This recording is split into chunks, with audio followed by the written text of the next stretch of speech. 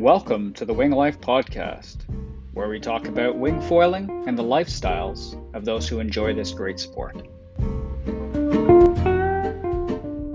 Alicia, thanks for joining us. It's been a while since we had chatted, but how are you tonight? I'm great. Yeah, I can't complain. Living the island life. I love it. Let's introduce our listeners to your kite school. Yeah, China Creek. So I guess I'll go back into where it's located. It's located just south of Port Alberni, which is basically in the center of Vancouver Island. It's part of the Alberni Inlet, which basically it's the, it's just a really long fjord inlet where we get the thermals that come in all summer long. Typically the thermals, they come in about 11, 12-ish, and they go in till all afternoon, till the evening. And very consistent. Definitely come July and August. It's like every day we're going. It's heaven. And it's just, as far as the scenery goes, it's very idyllic, as I'm sure Luke can contest because he's been there before. But yeah, it's a great spot. Yep. And how much wind do you expect to have with those thermals? How much wind do we expect? I mean, definitely as far as looking at my books, July and August, like typically we get anywhere from 20, 25 knots. Almost every day really during those months. June and then May, it's been hit or miss. Depends on the season. This season, it was definitely a miss. We got a lot of rain.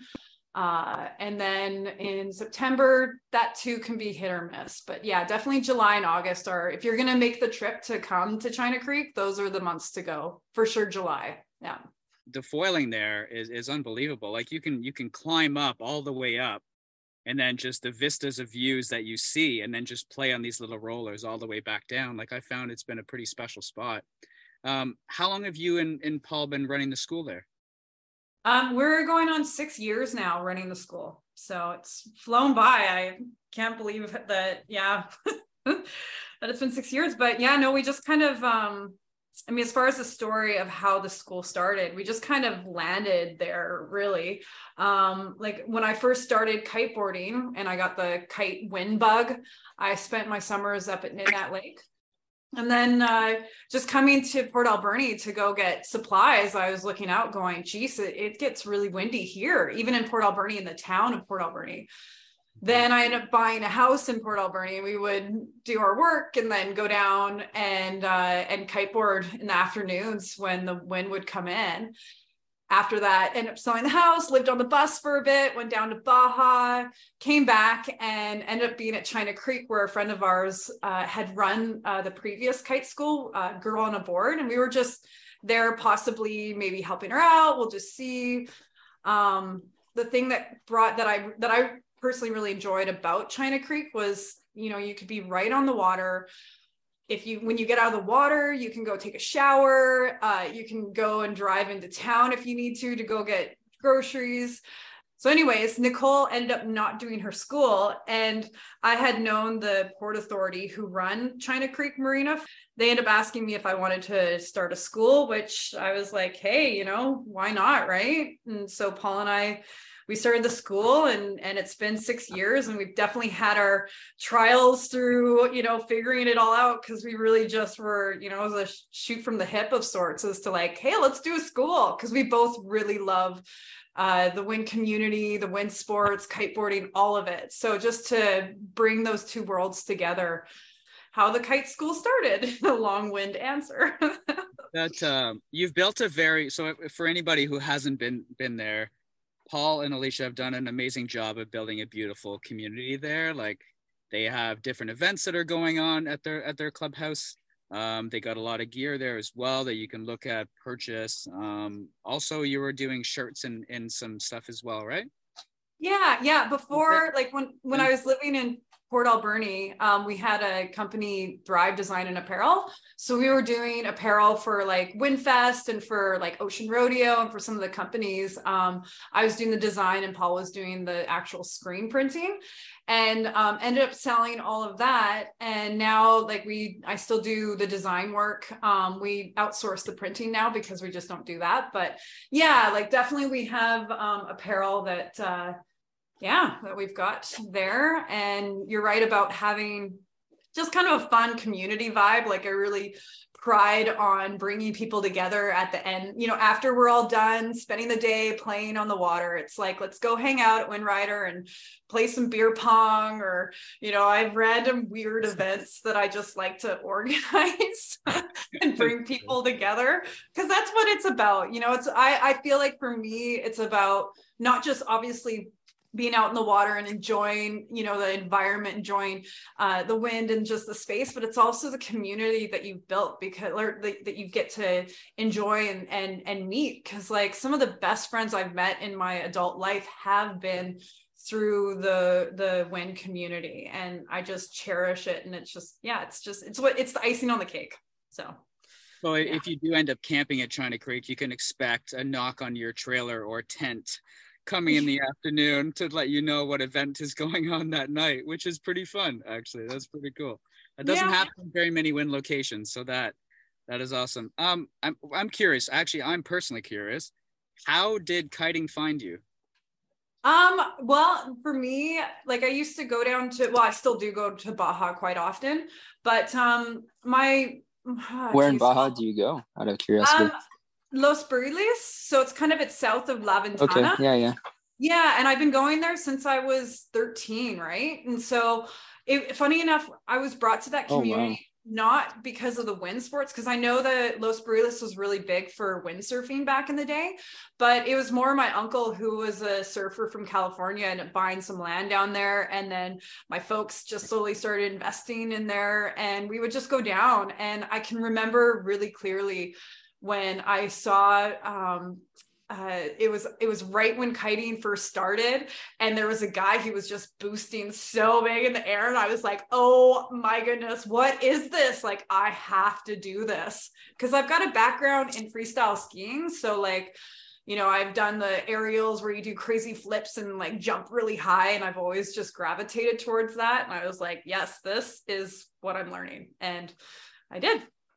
Even though it took me a couple of years. Awesome. You know how life goes, you know, at the time I was going to school, and then you get married, you have a kid, but you know, eventually I did end up focusing on kiting. And then once I did, it was a total addiction. Like, it was like, that's all I want to do. I just want to kite. I ended up quitting my job, my high-end sales gallery art job, and then just ended up living at Nitnat for the summers, and then taking off to Baja in the winter, and just being kind of a bit of a kite bum. So nothing wrong with that.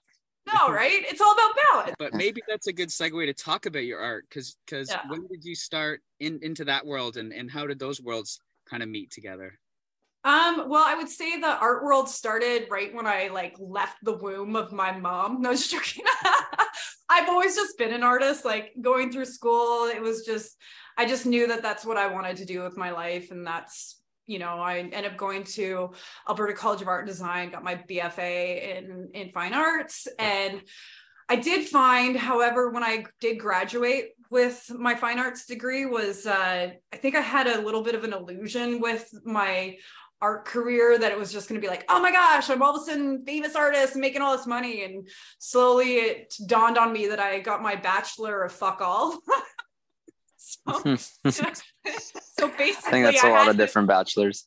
Yeah, well, basically, I had to end up becoming a bit of an entrepreneur if I wanted to keep doing my artwork.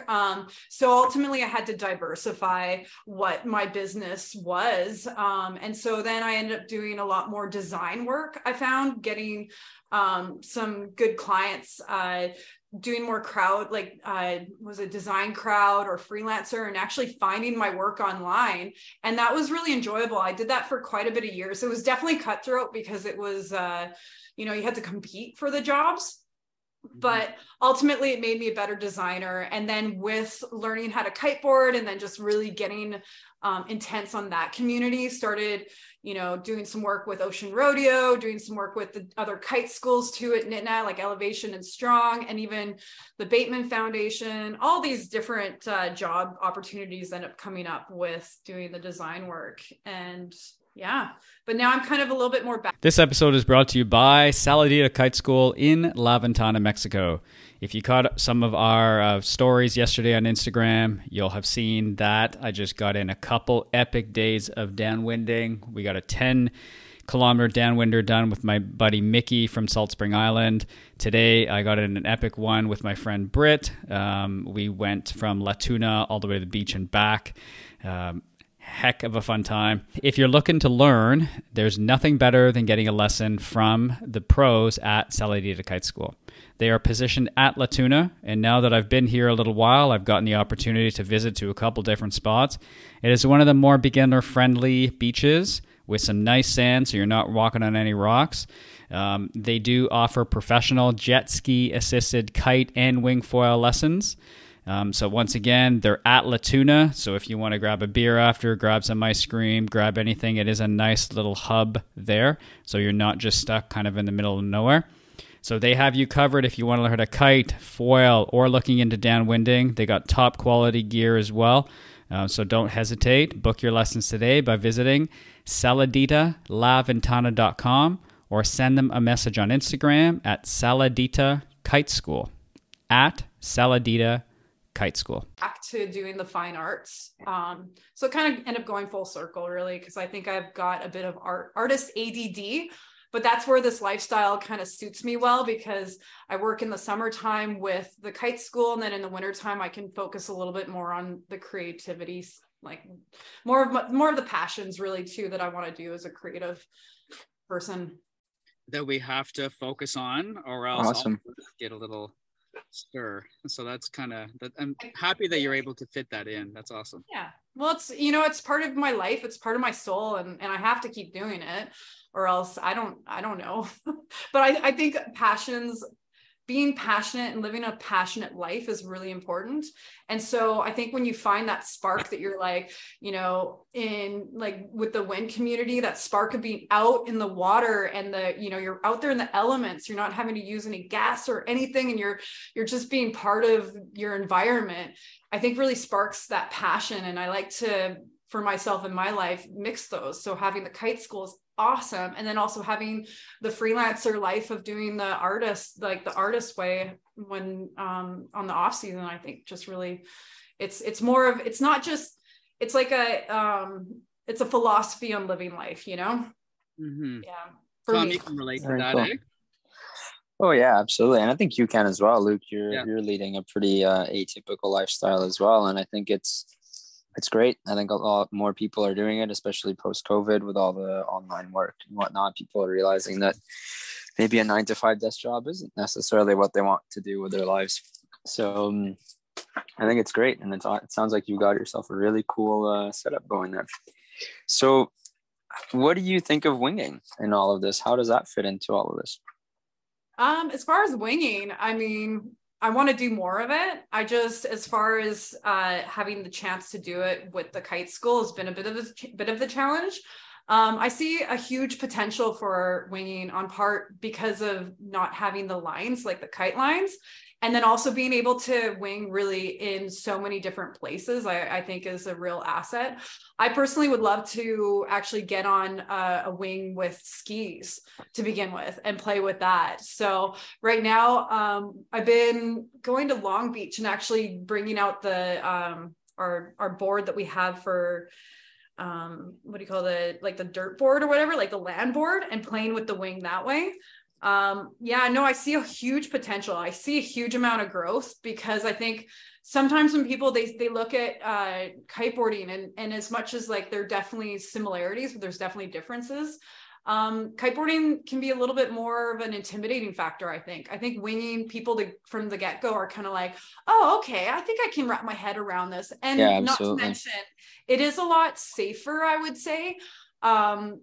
during the learning process from what I've seen. I mean, obviously there's still certain safety concerns with learning how to wing. However, I'm a little bit more confident with, you know, with the kite school, especially if someone, you know, they want an upwind drop off with a wing, which is what we do quite often in the summertime. So we bring them upwind and then drop them off, and then they can wing down and they can learn how to do it that way. I feel a lot more confident kind of if I don't know the person, just dropping them off, because I know that they're going to end up coming down to the beach and they will be fine. But when it comes to dropping someone off with a kite, and I really have to rig them, like drill them as to like, how's your launching landing? How's your board retrieval? How's this? How's that? How's that? So, yeah, I don't know if that really answers your question per se, but yeah, I think it's really cool. And I think as far as the winging with even wave riding, that's also something that I'm definitely interested in getting into, with riding good swell and good waves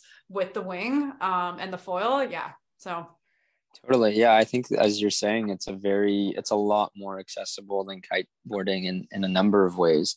And once people get kind of around, you know, their minds around the whole knives under your board, they're not going to try to kill you. It's just, you know, a big foil that's usually got fairly round edges, and it's not that dangerous, and everything's happening so slowly compared to kite surfing or windsurfing. Yeah. So it's really very friendly, and it takes a lot less physical strength than either one of the sports, which is also great for smaller riders or people that have a medical condition or just people that are not as strong.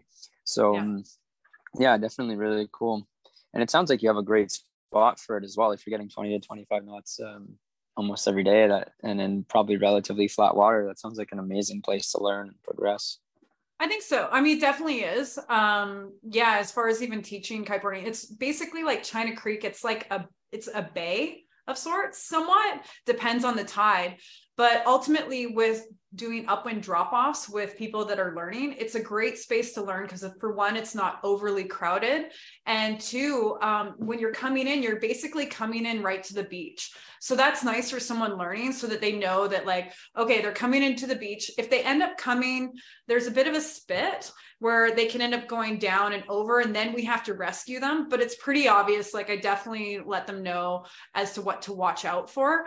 And so as far as someone learning to kite or to wing or even to windsurf, it's just a really nice spot to have that time, and to also to know that you're in a safe space where you are watching, which at the kite school, I do. If I'm not on the beach with binoculars, someone else is, and we're really watching out for everybody just to make sure that everybody is in a safe space. Because that's something that we pride on in the area that we're in, is just to make sure that everybody feels like, you know what, if your kite's doing crazy things or your wing or is like, I've even actually, there's been a client where his leash got off of his wing, and I could see his wing cruising down the inlet and went out with their jet ski and just grabbed his wing and made sure he was okay. And you know, things like that happen. But that's what we, as a school, we watch out for in the area. So yeah, it is a really good place to learn, definitely.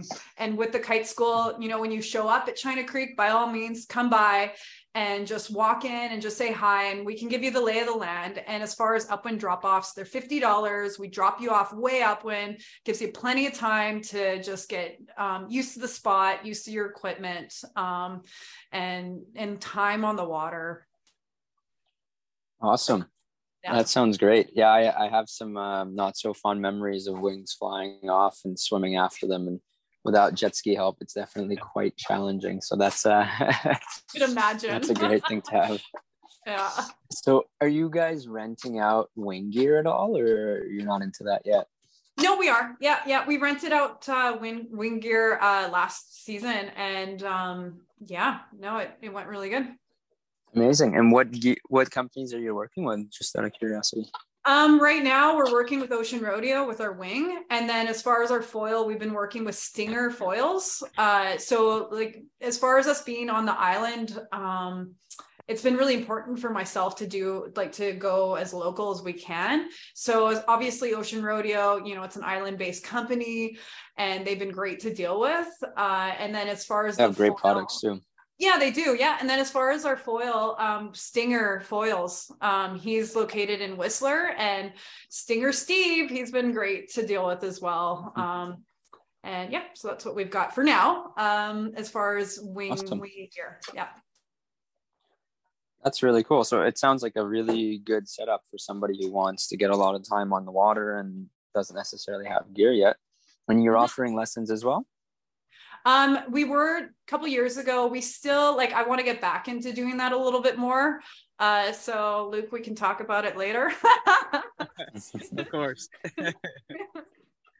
Yeah. But yeah, no, definitely. I mean, obviously it really helps people out, I think, to begin with, to even just the ground lesson for them to learn how to use their equipment and how to, obviously, how the wing works and the wind too, as well, and to really harness that power. I think, I definitely see value in that, in teaching. But also, again, again, just time on the water, like anything, you get to certain place where you're like, okay, just need to get out there, right, and play around. So totally. Yeah, I've had a lot of good feedback on land lessons as well. I think even if it's just half an hour or an hour, just to have the wing in your hands, kind of walk around with it on the beach, get a feel for it in both directions. Because often I find that somebody will, grab the wing and it'll feel pretty natural for them on one side and they'll play around with it. Like, cool, this is super easy. And then you tell them to flip around and they're just totally confused. And this is even coming out of, windsurfing or kite surfing. There's just something about the movement of the wing being so direct that people don't always get it right away. So having that little bit of time on the beach is really helpful. And then having somebody help you set up your gear if you're, just getting into it and you're not sure where to put your foil or what piece to attach where and all that kind of stuff. It can get a little bit complicated at times. So having a knowledgeable person there, even on the land lesson context, I think has a lot of value for sure. I guess we can maybe talk a little bit of accommodations. Like, we haven't mentioned too much about it, but you guys also rent cabanas, right? Yeah. So basically, we're located on China Creek Marina. So it is a campground. There are just basic campsites that, you don't have any power or water or anything like that. But there's also full hookups too. So if you have a big RV, you can have full hookups. There is cell reception, so you can use your Wi-Fi there. There's not actual Wi-Fi, but you can use your data, so you can still have access to your phones and all that. There's hot showers there. There's running toilets. It's 10 minutes away from Port Alberni, so if you need to get any groceries or anything like that, easy ride. Or if you want to just go to a pub, it's just a drive away. As far as us doing the accommodations, we do coho cabanas. So you can find that online, like coho, like the salmon, coho cabanas. So they're just basically they're really cute little cabins that we built just right by the water. All that's in there is a queen size bed, really tastefully done, huge windows so you get the view of the inlet, and then a little bar fridge, and outside there's a patio with a barbecue and a little outdoor kitchen. And those run roughly $125, $150 a night. So they're reasonably priced. You do end up having to use the same showers and toilets as the campground. However, China Creek Marina and the staff has done a really great job at keeping things nice and clean and nice hot showers. But yeah, no, it's a great little spot. And we've been running that for now 3 years. And as far as the repeat clients, I barely have to even market, because I just get people, they come in and they book for the next season and the season after that, because it is really nice and relaxing being so close to the water and the cabins there.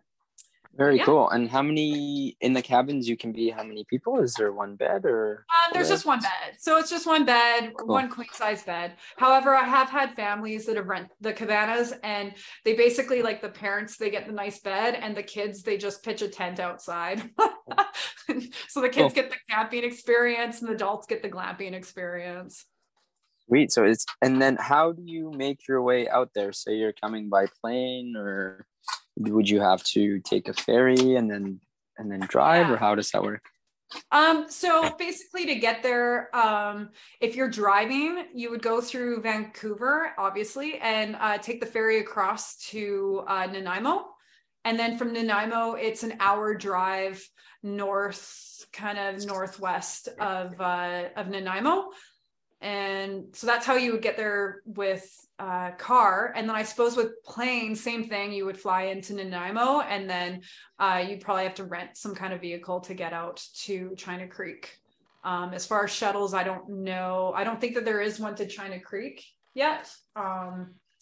But yeah, that's how you'd get there. Cool. It's 10 minutes down a logging road, and the logging road is fairly well maintained compared to other ones, which is super nice. And and they're actually they're paving, like they're doing a partial pave on it right now. Yeah, so I guess they're putting some chips on it or something like that. But you're right, like it is very well maintained, on part because there's so many logging kind of, like there's industry really close by of sorts there. And so as you know, going to Nitnat Lake, it's again a beautiful spot to kite for sure, but like the logging road is kind of horrible on the vehicle. Luckily at China Creek, really, like the 10 minutes on the logging road is not that bad at all. And I, like, for a while we lived at China Creek year round, and even in the wintertime I would drive my daughter to school twice a day and no problems. Yeah.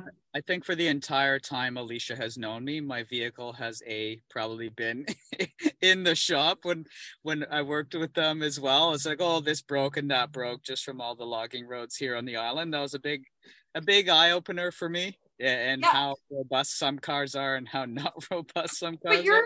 But Luke, your car busted when you were like traveling across Saskatchewan or something, right? Okay, don't buy a Subaru. Anybody who's listening, just don't buy a Forester. Get an old van and you'll be fine. But yeah. I'm putting a vote in for an old van. I got one and ended up driving a Baja twice with it, and I did not treat it well. And that thing was a champion. Yep. I'm impressed. I've got a Highlander, like an old Toyota Highlander, and it's been amazing. It really has been really good. So yeah, shout out to Toyota. Nice. We'll get a Toyota sponsor, eh? Let's do it. I know, right? If they saw my Highlander, they'd be like super impressed. Be like, wow, it keeps going. Brought to you by the 1995 Toyota Highlander on Vancouver Island. Yeah.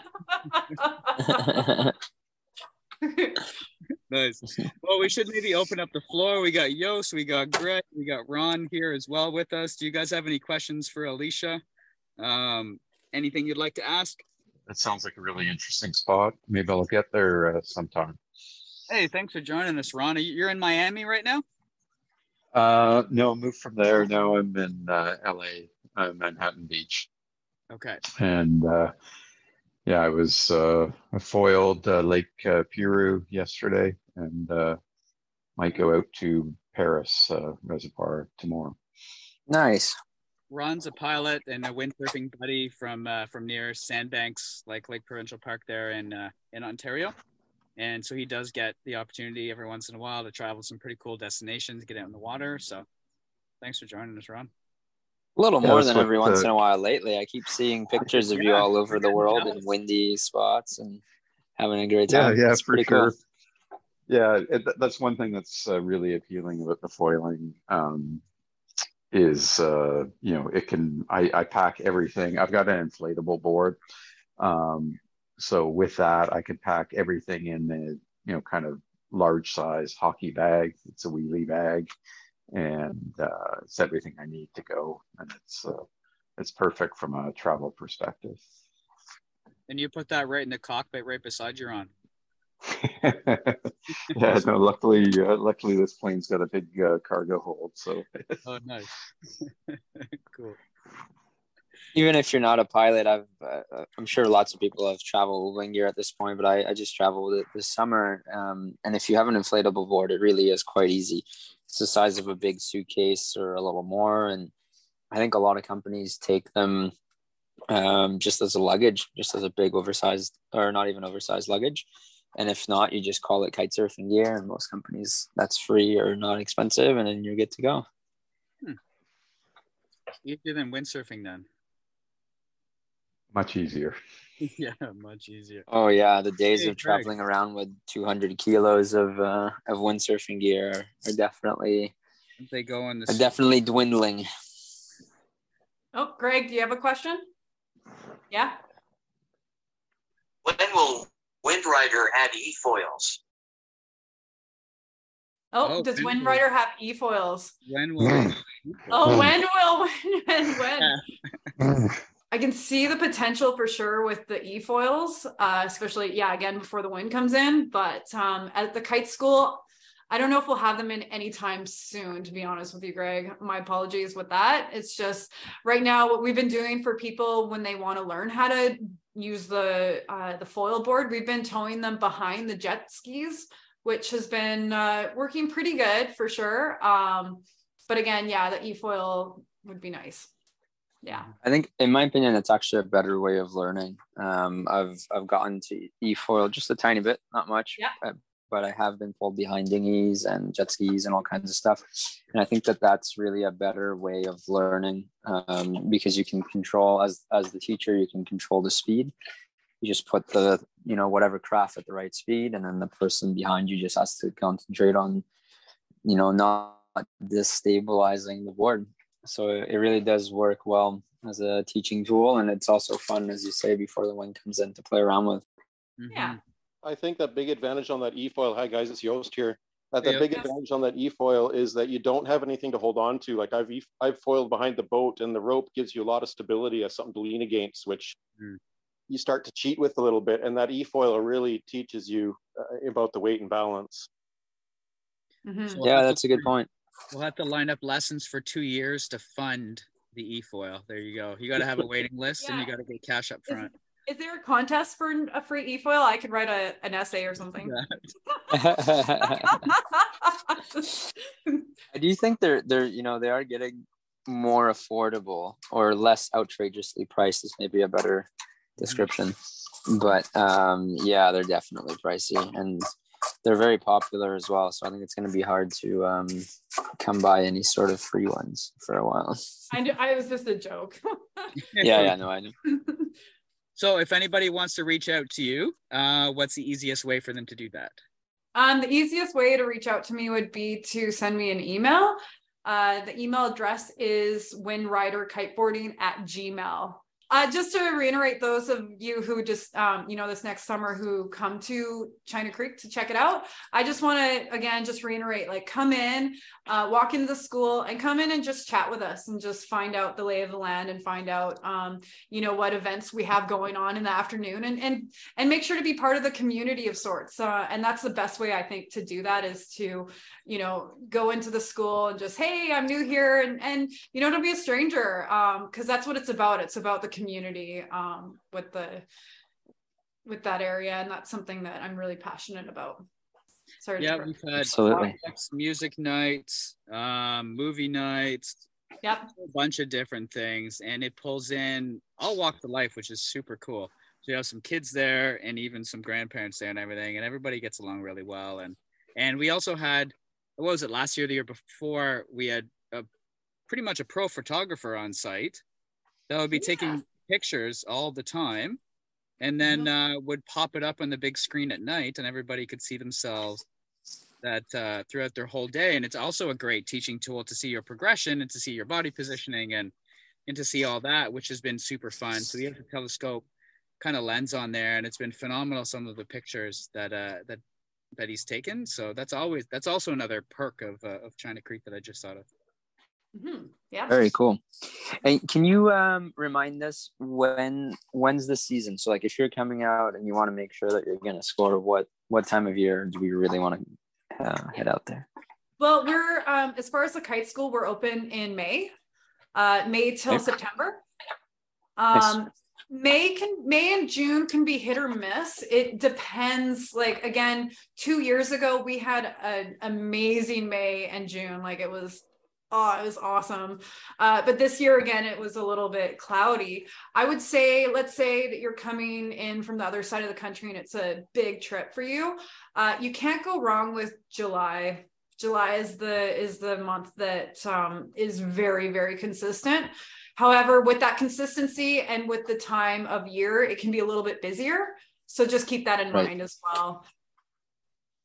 So the majority of people coming out there, it's for the wind sports, eh? Oh, no, not for China Creek. China Creek is, you get people that come out for the fishing.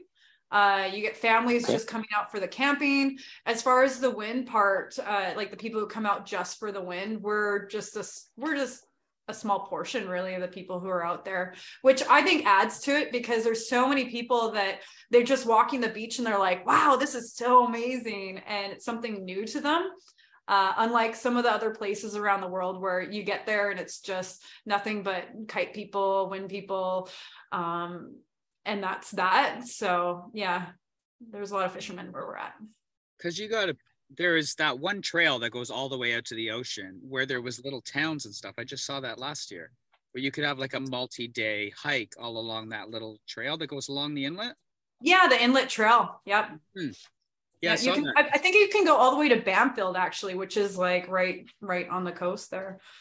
No, there's lots to do. And that's the thing that's nice too, as well, is like there are some families where there's one person who's a wind junkie and the rest of the families, like, we don't get it. But that's the nice thing with China Creek is, it's really good for everybody in the family. Like, there's a lot of really good hiking trails. There's beautiful China Creek Falls where you can go and swim in the summertime, and there's waterfalls.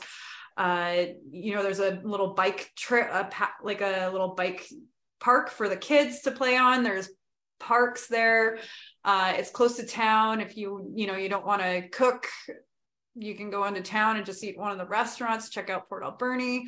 So it's really got that nice location where I think it doesn't just focus on the wind junkie. It focuses on the wind junkie that has their family that might not also be wind junkies.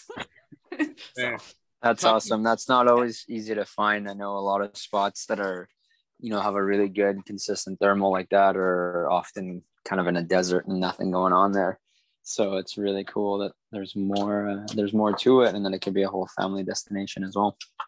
We want to say, I guess, thanks for joining us, Alicia. Thanks for talking to us. And thanks for everybody else for joining. Thanks, Greg, Yost, Ron, and Sir Tom. Thanks for joining us again. Yeah, thank you so much for having me on. I really appreciate it. And I look forward to seeing all of you guys out at China Creek this summer. Yay. Yes. Sounds good. Thanks for showing us this awesome spot. Thanks a lot. Thanks everybody for tuning in, and we'll see you next time. Sounds good. Have a good evening.